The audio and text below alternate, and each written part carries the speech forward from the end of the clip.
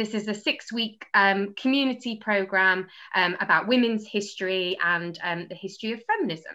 So I'm just going to do a quick introduction.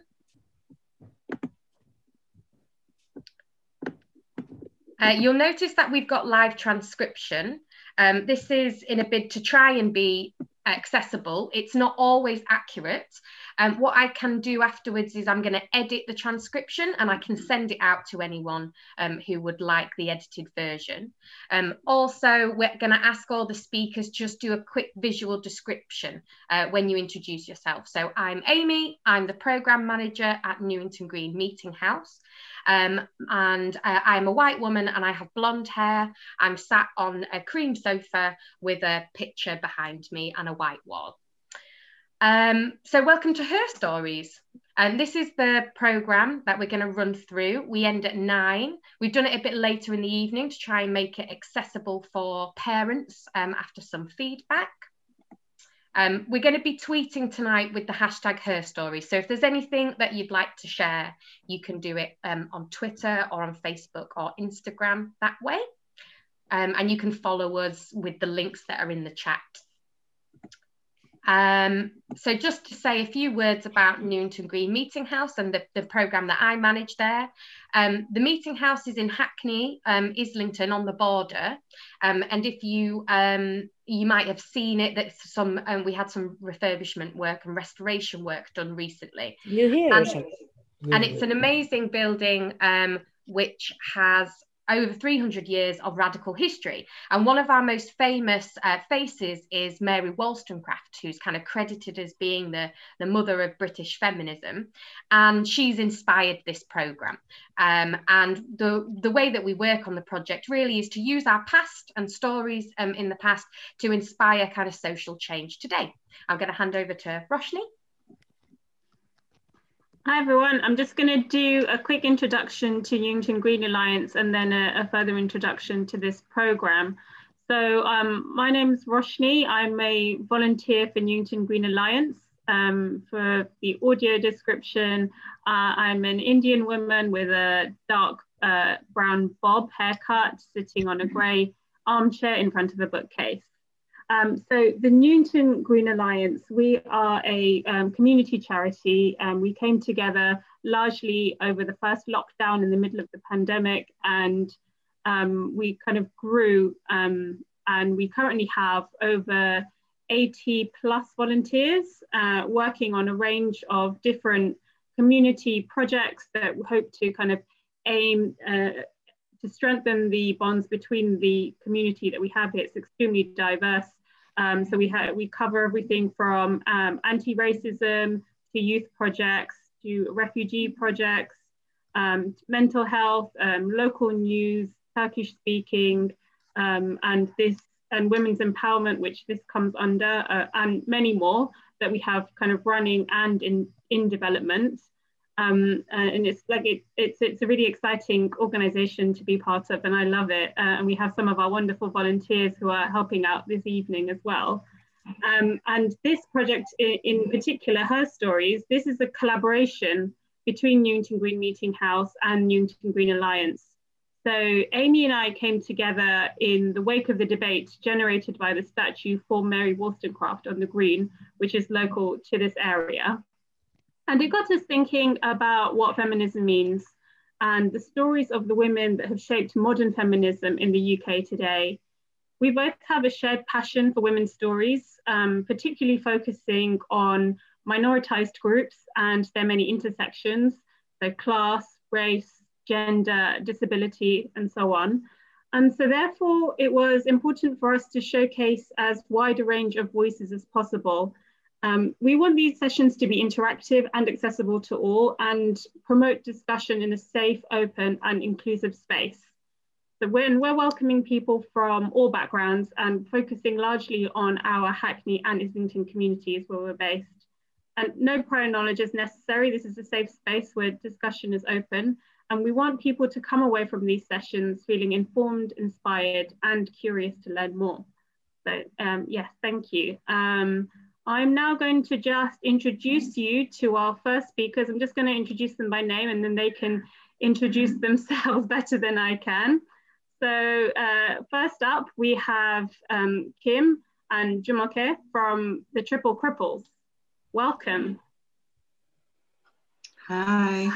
Hi, thank you so much. So my name's Jumoke. I'm one half of the Triple Cripples platform and community that I co-founded with Kim. And we had created this coming up to 3 years ago now, actually, as a remedy for quite a lot of ills that are currently happening within the world. So we are focusing on and centering the needs, the lived experiences, and lives of disabled Black and non-Black women, femmes, and non-binary women of color. And we utilize the awesome power of the media as a way of using representation as a stepping stone in order to actually affect positive change in people's lives. So it is not it is not the case of representation for the sake of representation, but rather representation so that people's healthcare is considered, so that people's access to education, social mobility, and all of the other wonderful things that quite a number of people take for granted and assume to be readily available, that isn't actually readily available for those that aren't actually seen anywhere in any sort of landscape, whether it is within a white majority nation like the UK or even in their own home nations, where whiteness is seen as the default, it's seen as the pinnacle. So in which way are you able to actually not only survive but thrive? And that's hopefully where we come in, and trying to rid the ills such as racism, sexism, ableism, fat phobia, transphobia, homophobia, and all of these terrible things in the world, and actually become more inclusive and include people that have been so marginalized for so long.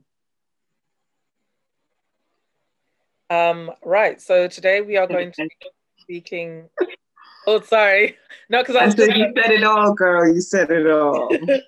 So today we're going to be talking on the topic of women and work. Now, what is work? So, oh, my apologies. I didn't actually give an audio description of where I am. So my name is Jumoke. I am a Black woman with dark purple braids, and I am sitting on my bed. I've got a dark brown headboard, and I've got green curtains behind me, green and cream curtains behind me. Kim, you go ahead, do that. Okay, I'm Kim. I am 6'1", but you can't see it right now. I've got a head of luxurious locks, a pink crop top, and a white curtain, I think, or an off-white curtain behind me, and a wooden headboard because I'm classy. Yes, I can certainly vouch for that. Right, so on the topic of work, what is work? For so often, whenever work is considered and work is discussed, we think of work that produces money, work that makes financial positivity, work that actually enables people to have money in their pockets. But so often the people that have the money in their pockets are those that are at the very top, those that are white, those that are male, those that are non-disabled, those that have for so long taken so much from the world. And when we consider what work is, so much of the work that is prescribed to women, that is expected of women, is actually work that goes unpaid. So unpaid labor, unpaid work within the household, and certain assumptions are made. And even recently, the government's advert, when they were showing all of the different rooms within the home, it was an image of a woman working, it was an image of a woman working, it was an image of a woman working.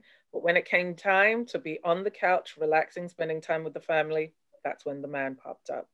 Now, as two Black disabled femmes, and when we consider Blackness, Black people created most of what you see in this entire world. The production and the use of labor of enslaved Africans is what created and continues to facilitate nations within the entire world, within the West, within Europe, within America, Canada, and the Americas, so South America included as well. And we have to consider and try to think of work that isn't just tied intrinsically to that which makes money. Because if we only think of people having value as to how much money that they can make, how much they can benefit the stock market, for example, then where does that leave Kim and I? Where does that leave people that are visibly disabled? It's just kind of like, well, you have no value because you cannot work, you cannot produce, and you cannot make money. And we think that it is absolutely high time that we take away from these capitalist ideas of what we consider to be work. Emotional labor is work. Me sitting with a family member, a stranger, whoever, and listening to them, giving them that room, that space in order to be themselves and tell me their troubles, tell me their woes, and also tell me their joys. That's also something that should be considered as work. Work doesn't need to just be something that gives you pounds, that gives you dollars, that creates yen. Yeah. And I think one of the things that's interesting, I think is it 98% of caring work in the world is done by women? 98%. And funnily enough, most caring work is the least paid work on the planet. So if you think about the fact that most of our lives are consist of caring for one another in formal and informal ways, the fact that that isn't valued highly already contradicts our ideas of what work is, right? And what value is. It informs what we consider valuable because we associate value with monetary exchange. And so it's kind of redressing the imbalance of value within this society. That's what we have to do. And also, money's made up. So to use money to value human beings and their contributions to the planet or their detractions from the planet, it's not often looked at like that. But to use money to value that doesn't inherently make any sense. There are things that we understand to be unquantifiable, right? But yet somehow, when it comes to this thing that we call work, everything has a price, everything has a number. Because as Jumoke said, it's about production. And also, you know, how we view workspaces and what work could look like. We also think that work has to be something that you feel terrible at the end of. Someone is an overseer kind of making sure that you do the thing. And, you know, I'm tired at the end of the week, I'm uninspired. If it's not that, then it's not work. Do you know what I mean? And just even seeing it in that way is detrimental to everyone. And as Jumoke says, it means that people like me, automatically someone will be like, oh no, but they can't contribute anything because they're not someone who I can, you know, work to the bone and draw all the blood because they can't physically withstand it. There's the presumption. I mean, I can't, but, you know, there's the presumption. What if I wanted to? I should be able to if I want to. But there's that idea, right, that somehow because of my physical presentation or my mental health or whatever it is that is deemed to be unworthy, unproductive, unprofitable, that somehow now in the society that has determined people's value based on their GDP or whatever currency they're using, I'm right at the bottom. And when you're right at the bottom, as Jumoke said, like there are no provisions made for you in any way, shape or form, whether that's educationally, whether that's medically, whether that's socially, whether that's culturally, whether that's in terms of access. There will be no provisions made for you because you are less important, right? Or not important at all. And, you know, we see it happening around us all the time and we see the implications of it. But I think what folks don't often realize is that it never affects you till it affects you. I think a lot of people think, oh, you know, it's not me. It's never, you know, I'm not in that situation, so it will never be me. And perhaps that's not even a conscious thought, but it's the underlying understanding that that's over there and I'm over here. But what we know from everything, I mean, I'm a George Orwell fan, right? And one of the things that I love about him and what's her name? The one who wrote that other book, Oryx and Crake. Margaret Atwood. Oh, Margaret Atwood. Yeah. Yes, there you go. In some of the books that they write, they talk about there's this gradual progression, right? Everyone thinks that something doesn't affect them until everyone's in some kind of weird dystopian bondage. And in some ways, we're kind of seeing some of that play out now, right? Because everyone's like, oh, what? I can't leave my house? Wow, this is mad. And it's like the disabled people are like, been trying to tell you that this health system needs an overhaul. We've been trying to tell you that the way you guys work isn't efficient, you know? And so it's like, it's in some ways now's an opportunity for people to be like, okay, let's rethink this whole thing and overhaul it, right? But yes, it is about redressing an imbalance of value and then structuring the world, restructuring the world within your space, right? Because you can't just go to Downing Street and be like, look, do what I say or else. Like, you have to work within your community, within your environment, within your home, right? That's where it starts. You can't just say you're part of an organization. You have to make it count in your real everyday life. And so even how you relate to yourself will be reflected in the world around you. Yes, absolutely. And having been in the world of work for a number of years, I've seen the ways in which ableism in the world of work actually affects non-disabled people as well. So for a number of roles within a number of organizations and settings, for a worker or an employee to be seen or to be thought of as somebody that's like focused on the job, ready to help, they have to be stood on their feet for 8 hours. There is absolutely no need. That is inherently ableist. And what that causes is for non-disabled people, you're inching ever closer to being disabled. Now, for a lot of people, as Kim had rightly mentioned, it's just kind of like, oh, that's an issue for those people over there. It has nothing to do with me. But people don't actually realize how close they are to disability. Like, you could just be very well sitting there, not doing anything, you know, going about your day as you please, and then you could just become disabled. So would you not rather have a world in which all of these accommodations have already been made so that you're able to actually hit the ground running and just experience life in a completely different way, as opposed to facing all of these various barriers that you never actually noticed before? You never noticed that actually there aren't that many lifts here. You never actually noticed that the welcome sign isn't actually followed by the welcome attitude. Not if you have crutches, not if you're in a wheelchair, not if you're seen in any way to be a burden. And if we're looking at work in this newfound reality that, you know, we have thanks to the global pandemic, disabled people for so long have been asking for, advocating for remote working.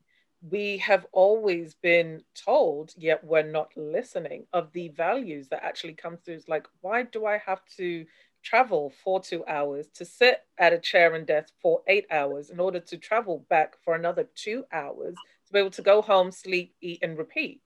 There is absolutely no need. And we're seeing that the work-life balance was actually not balanced at all. It was completely askew towards people were living to work, you know, and it's the ways in which disabled people are ignored until it actually affects non-disabled people. Zoom, having all of these meetings, being able to be present and learning from people from all around the world, we were told that that was not a possibility. But right now, the, you know, amazing and illustrious universities, these huge organizations, your Googles, your Amazons, I mean, the people in HQ, they don't actually care about the workers, let's keep it very honest. They're saying that actually we don't want you to go back into the office until we're sure that it's absolutely safe. But your delivery driver, that's okay. The postal workers, that's okay. So for a lot of people, your value is actually tied to the work that you do. Your value is tied to how much money you make. Your value is tied to your title. So then what value do you have when you cannot work? Yeah.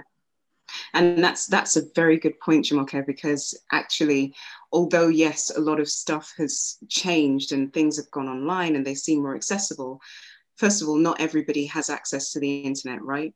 Not everybody's job is an office-based job. And then also we have to think about the fact that it still ultimately comes down to production, because one of the reasons why companies were like, okay, let's go online, was because they were like, I still want to get everything I can out for you. And actually there are some people who are working more now because their boss knows they're at home than they were when they were going into an office and were able to close the door and leave, right? And so I think there is still a lot of learning to be done. It's not just about having the technological crossover. It's also about facilitating equity of experience.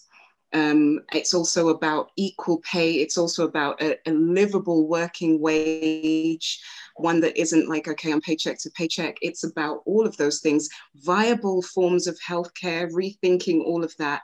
Childcare, rethinking how that works, looking at the balance within the homes and who is doing what, and how that balances out, and what we believe our roles should be based on what we've been taught for however long, based on our cultural values or religious ideas, and rethinking all of that stuff.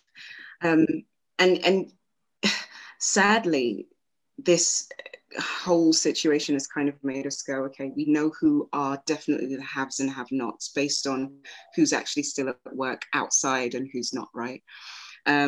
Based on who's dying at alarming rates and who's not. Based on all of those things, we are aware of those imbalances. What is the answer? What is it that we are able to do to change these things? How do we, because I think that's a question that a lot of people ask. Okay, so these are all the problems. So what do I do now? I don't know what to tell you. Yeah. And I think I wish I had a wand. Yeah. And like, just to wrap up, the very reason that the Triple Cripples was created is just to remind people and constantly reiterate that people have value because they are people. Nothing else matters. So that has been us. That's been me, Jumoke, and Kim Oliver. Thank you. Thank you so much. Honestly, I could listen to you all night. That was brilliant. So many, I mean, I feel like you guys just talk in sound bites, but managed to include so much in what you say. Yeah, lots to discuss later. Thank you very much. I'm just going to introduce our second speaker now, Zanita. Thank you. And yeah, you can introduce yourself. Hi, I'm Sundari Anita. I go by the name Anita, and I'm a professor of gender violence and work at the University of Lincoln. And I've got long hair. I'm a brown woman, long black hair or longish black hair, and reddish long sleeves and some cream patterned curtains at the back.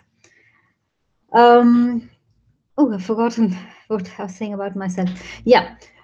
So I do research in two areas. I do research on violence against women and girls, and I do research on work, on women workers, migrant women workers, on exploitation and resistance at work. And today, can someone just, can you type a chat? How many minutes have I got? And today I want to talk a little bit about my long ongoing research on the Grunwick dispute, which kindly picks up on many themes that we've been talking about. 15 minutes, okay, that is, so I shall zip through it. On many themes that we've been talking about, particularly the intersection of different social positionalities, social relations of power, and how they impact on the world of work. And so the earlier discussion was talking about disability and gender. There wasn't such an explicit discussion on race. I'm pretty certain that disability and gender, we know from research, is also racialized. And so my discussion of the Grunwick dispute is also about the intersection of gender, race, and class. And so for those of you who don't know, Grunwick dispute was an industrial dispute which took place in the UK in 1976. And it took place in a context where trade unions had a long history. You okay? trade unions had a long history of not supporting migrant workers, of not supporting women workers.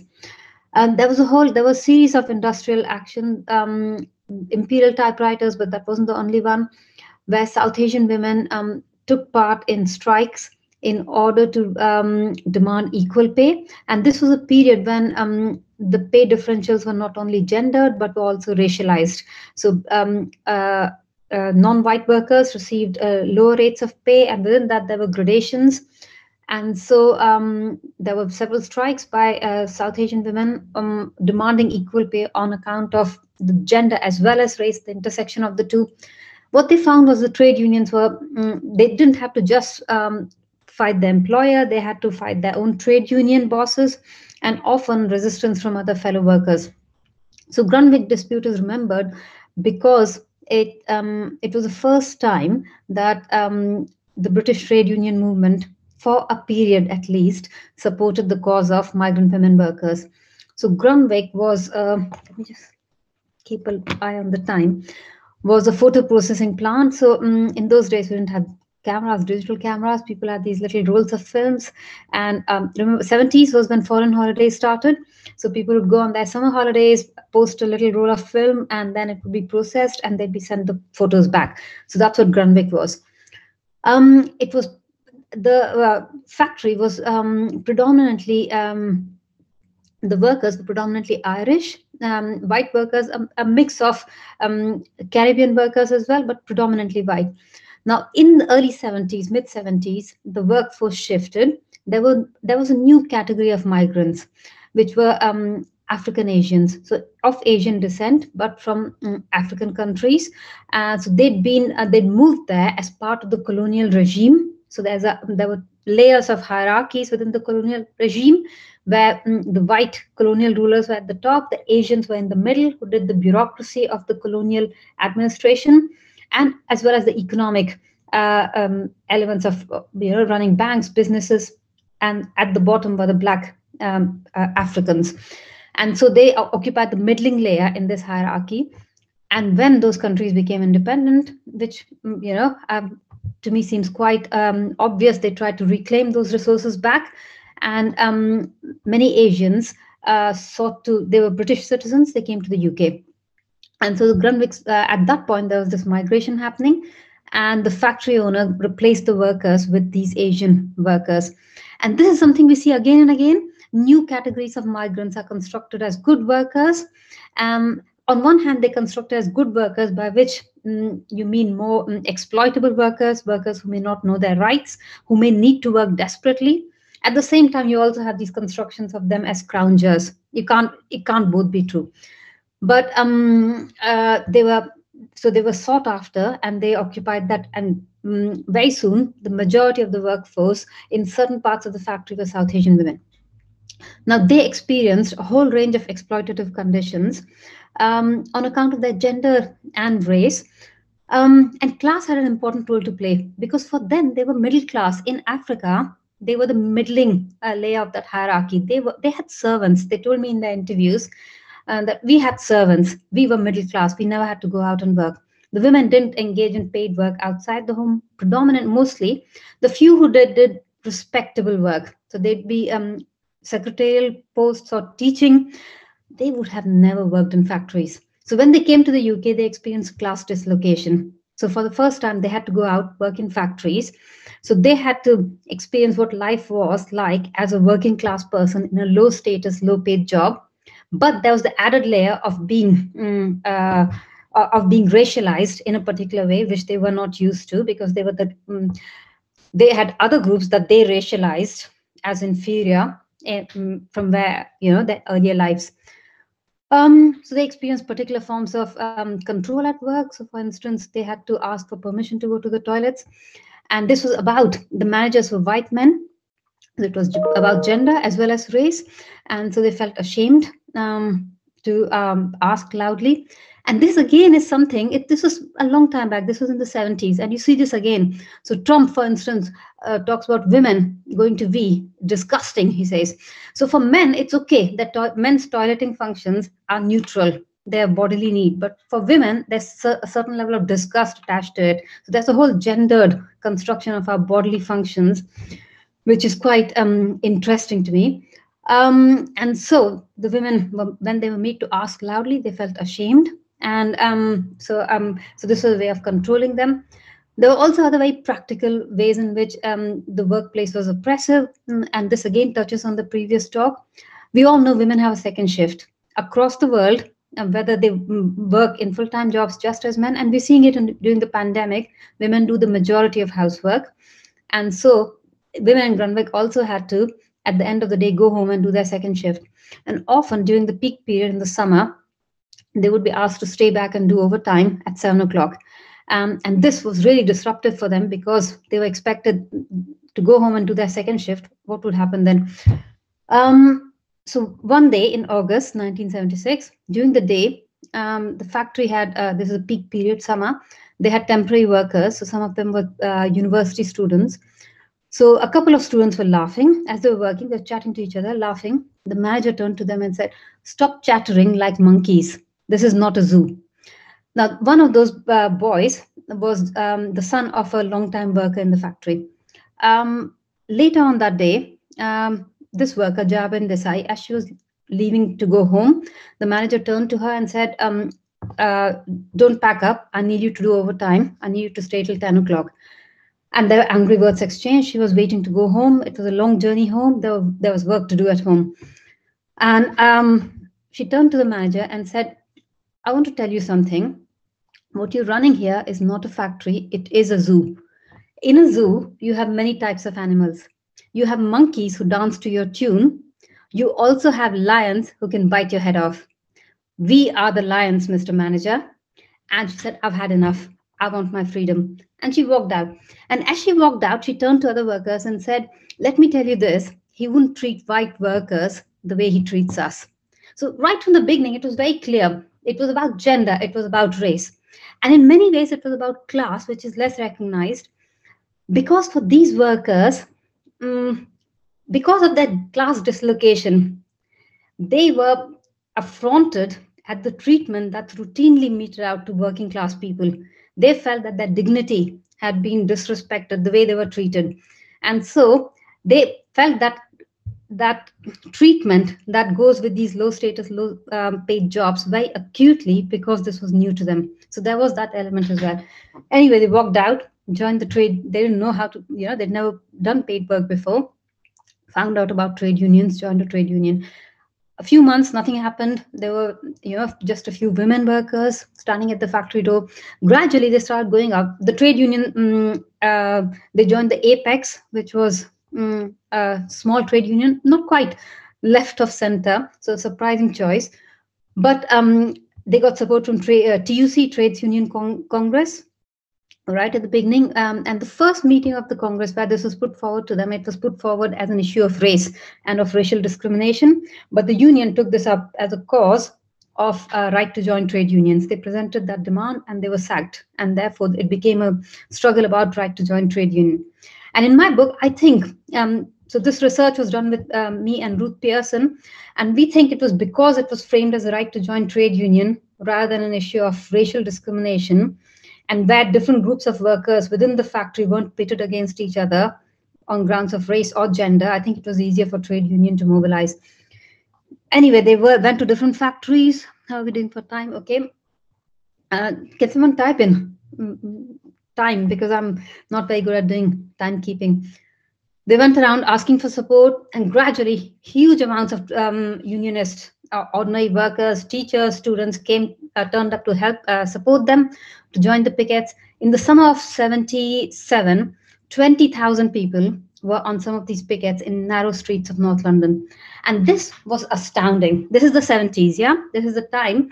This is 10 years after Enoch Powell's Rivers of Blood speech. So 1968, Enoch Powell's Rivers of Blood speech was about immigration, demanding an end to immigration. And at that point, the Dock Workers Union in London, they marched to the parliament with their banner calling for an end to immigration. And just a decade later, at the Grunwick dispute, they were on that mass picket, marching with the same banners, asking for rights for migrant workers. So for me, that's a really important moment. Eventually, there were lots of ins and outs. We don't have time to go through that. If you want to, you can look at our website, and I'll tell you, I'll type that when I have a minute, for what happened in the strike. Eventually, the Labour government had a wafer-thin majority. The strike was on the front pages all the time. The mass picketing was seen as disruptive, and the Labour government asked the trade unions to rein in the strike. And they led them through bureaucratic inquiries and mediation process, whereas the workers wanted mass solidarity, which I think is a strength of workers, yeah, and especially minority workers, minoritized, marginalized workers. They draw strength from solidarity, and the trade unions didn't want that. Eventually, the workers went on a hunger strike outside the Trade Union Congress, and they weren't successful. And the strike was in 78. The strike was declared closed. The workers didn't get what they wanted. But I think it's really important to remember this dispute for several reasons. Firstly, it's also about the construction of South Asian women in the UK. And if you think about the dominant construction of South Asian women, it's as passive, as meek, as confined to the domestic sphere. What we really don't see is them as workers, and as workers who actively fight for their rights, who have secured rights that we all enjoy as workers today. We don't see them as active participants in British labour history. So those are the erasures that we need to correct with remembering these accounts. So I think that's important. The second thing is Brexit. At the time of Brexit, white nationalism, we are in a period when workers are being pitted against each other on account of who's migrant, who's resident here, on accounts of race. At this moment, it's really important to remember a time when, through that dark period, it was possible for the white working class in Britain to see a common cause with migrant and women workers. So it's possible. For me, it's important to hold on to that hope.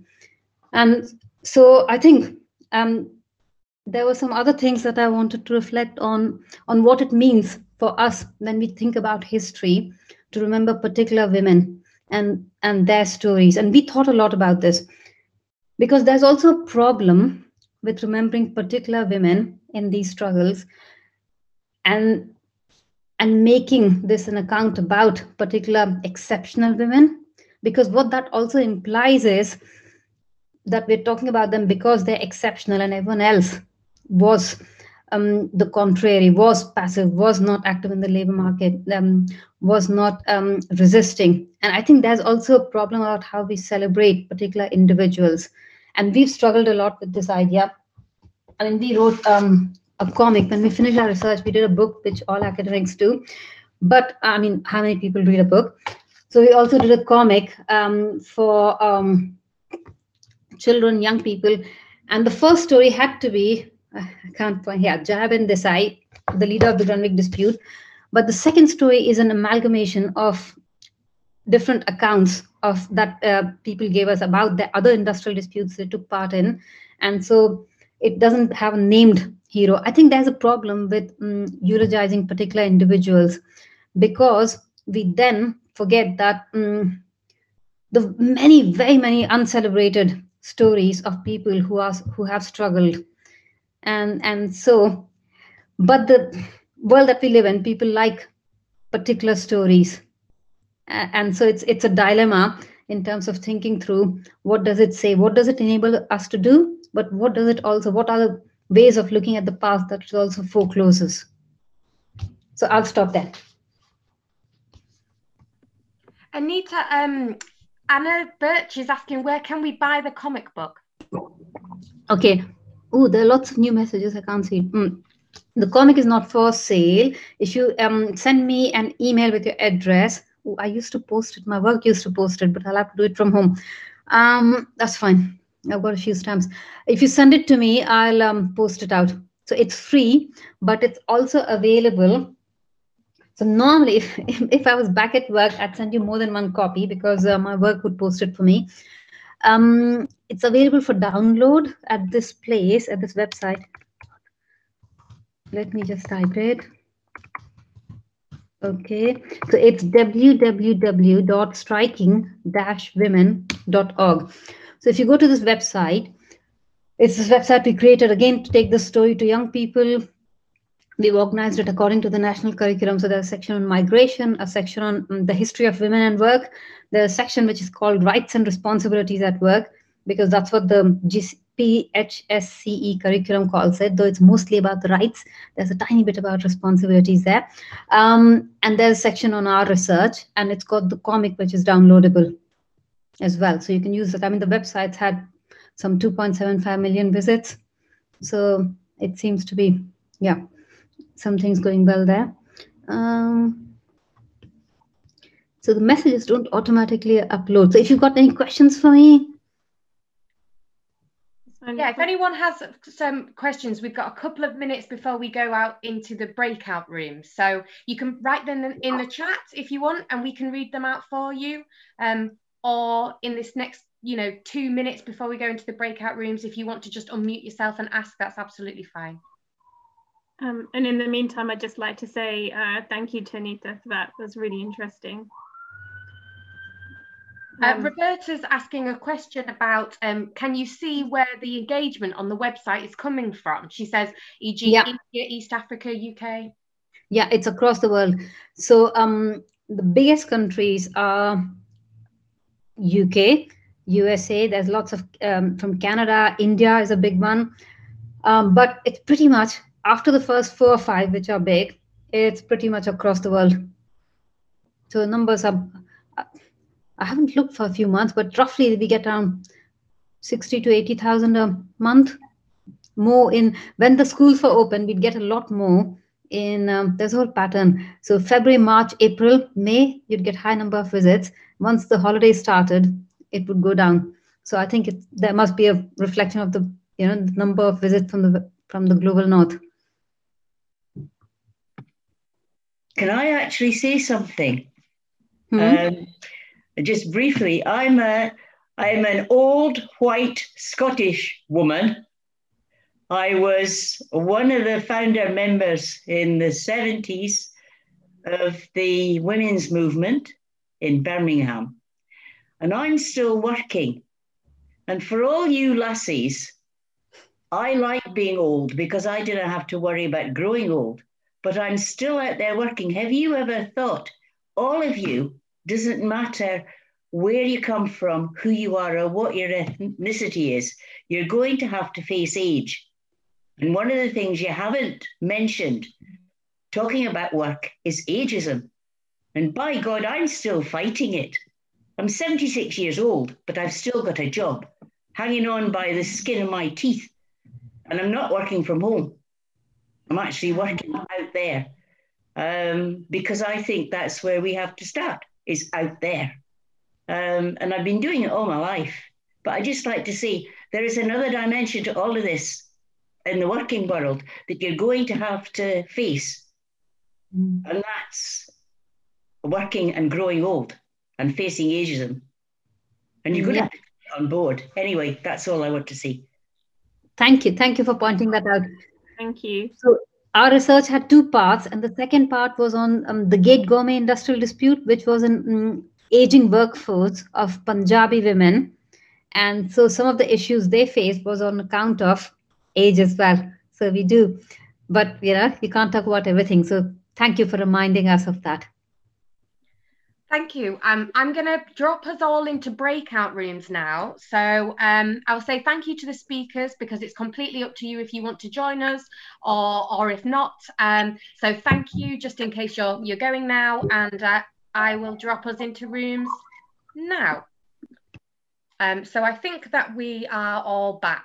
So Roshni, do you want to get the groups to feedback? Yeah, so I'm going to start with our group because I know who's in that. So Shira, would you like to feedback? We were talking, Eliane, do you have the question to hand actually? Oh, you're muted, Sorry, we were talking about tokenistic practices when it comes to the workspace. Thanks, Elaine, Roshini. So we pinged across some ideas of what we thought it meant. There are words to describe what tokenism in the workplace is, but actually your feelings and what that's like. And we talked about how quite often for some of us, we're often brought into places to be like the voice of all the other people or the other minoritized people, as if we know what everyone else is thinking. But then also, how do you, when you do get a seat at the table, how do you balance, how do you ask all the questions that you need asking, and how do you shift that power balance of what the board level and people at the top of that hierarchy looks like? So we were also looking at sometimes, so I give an example of the environmental sector right now, because it's George Floyd's murder, I'm getting lots of call outs. Do you want to be part of this interview panel?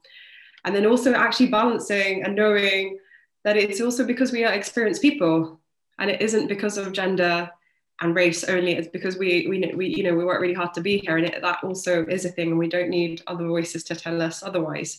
But also, once having a seat at the table and demanding those questions and making sure everybody listens to you, you've got that space and time and mic, and how best you might use it and change the narrative. And then we talked about growth and uncomfortable questions, and how we might want to ask some questions, and where learning happens in that uncomfortable growth. Elaine, Roshini, does that make sense? Do you want to come in? No, that's great. Thank you. And we have Daisy's group next.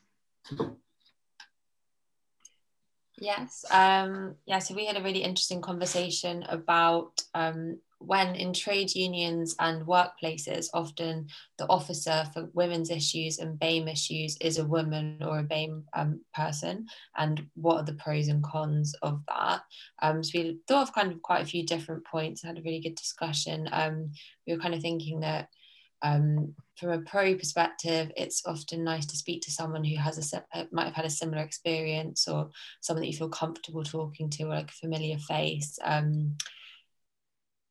Also, we were saying how it's kind of dependent on the nature of the issue and whether it's something you'd be comfortable talking to someone, like we were saying from a female perspective, is it something we'd be comfortable talking to a man about?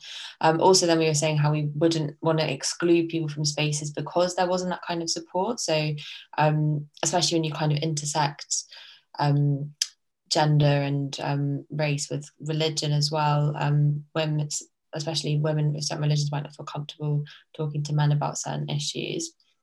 Then kind of on the other side, the cons of having that, we said you kind of run the risk of creating an echo chamber and creating a situation where those problems are seen predominantly as women's problems or problems for people, BAME people, and it doesn't kind of address that there are potentially wider problems within that community that need to be addressed on a more kind of broad level. And also just kind of, I think Deborah said something about fresh ideas and kind of getting different perspectives on things. Again, if you're kind of excluding these issues into certain groups with certain characteristics, is that kind of limiting our way of kind of overcoming those issues?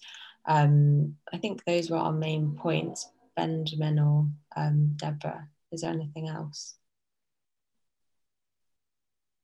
That's great. Cool. Thank you, Daisy. Okay. And then we've got Anais, your group. It was me and Anya, and she will speak first. Yeah, so we were kind of discussing activism in the workspace and what role activism has. So my kind of first thought was activist art and what that role has, and in kind of announcing and denouncing issues in the workspace. So I'm doing my dissertation on Women in Work, the art piece, and they went into a private workspace and publicly displayed their findings against women and what that kind of meant for them. And it was a really interesting kind of look into allowing women into the workspace and into the public space to be talked about, and which hadn't been done before. And art is also a kind of universal language as well. It's not, when it's not text-based, excluding text-based work, it kind of brings a more emotive element to a protest and a personal and maker's hand into a protest, and it's universally interpretable. So we're discussing that, and also kind of modern protesting as well. So the kind of use of what they called, not surveys, Petitions? petitions, on online petitions, and being able to kind of quickly add your voice and to be heard in like a parliamentary debate, and that kind of, that the modern way of protesting is all digitalized and more accessible, you could say now. Exactly. Yeah. Brilliant. Thank you so much. And then we had one more group. Amy, were you in that last group, or because Louise was leading that, she had to drop off? Oh, yes. So we were talking about Jackie Weaver and the Handforth Parish Council meeting, and how we were appalled but not surprised towards the behaviour that she had to put up with, that we've all experienced on some level, that kind of having to massage egos and deal with misogyny. And I think that, we spoke, so one, the solidarity from women that have experienced that, and two, the rest of the conversation was kind of speaking about how we feel the need to like temper emotions in the workplace, and that we're held to a different account to men. So for example, if you're not happy smiley one day, you're going to get a different reaction to a man in the workplace who perhaps people just think, oh, he's just having a bit of a bad day or whatever, or oh, that's just what he's like, he's grumpy.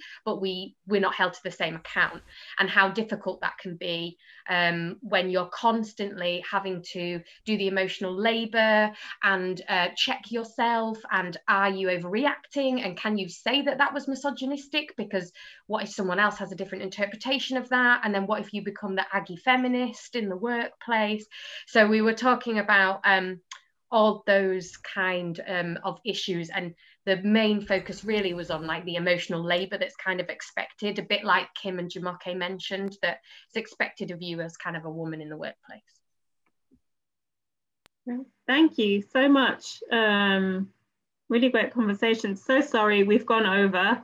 It's because our speakers were so wonderful, we didn't want to stop them.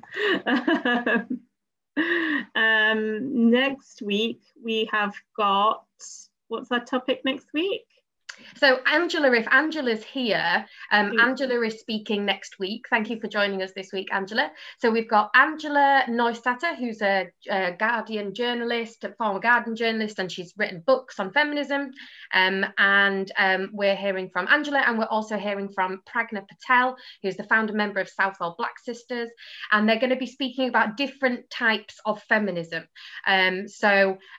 Especially focusing on that period in the 1970s, and you've got different groups, different types of feminism, and we're going to be exploring the commonalities and the differences. Yeah, should be another great discussion. Thank you to everyone for joining us today and interacting. Here's the poll. If you could just take 1 minute to fill that in, that'd be really great.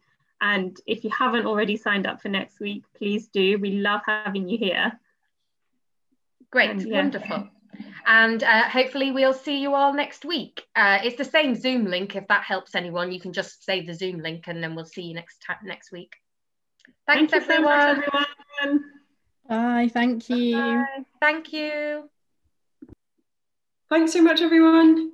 Thanks, everyone. Cheers. Bye.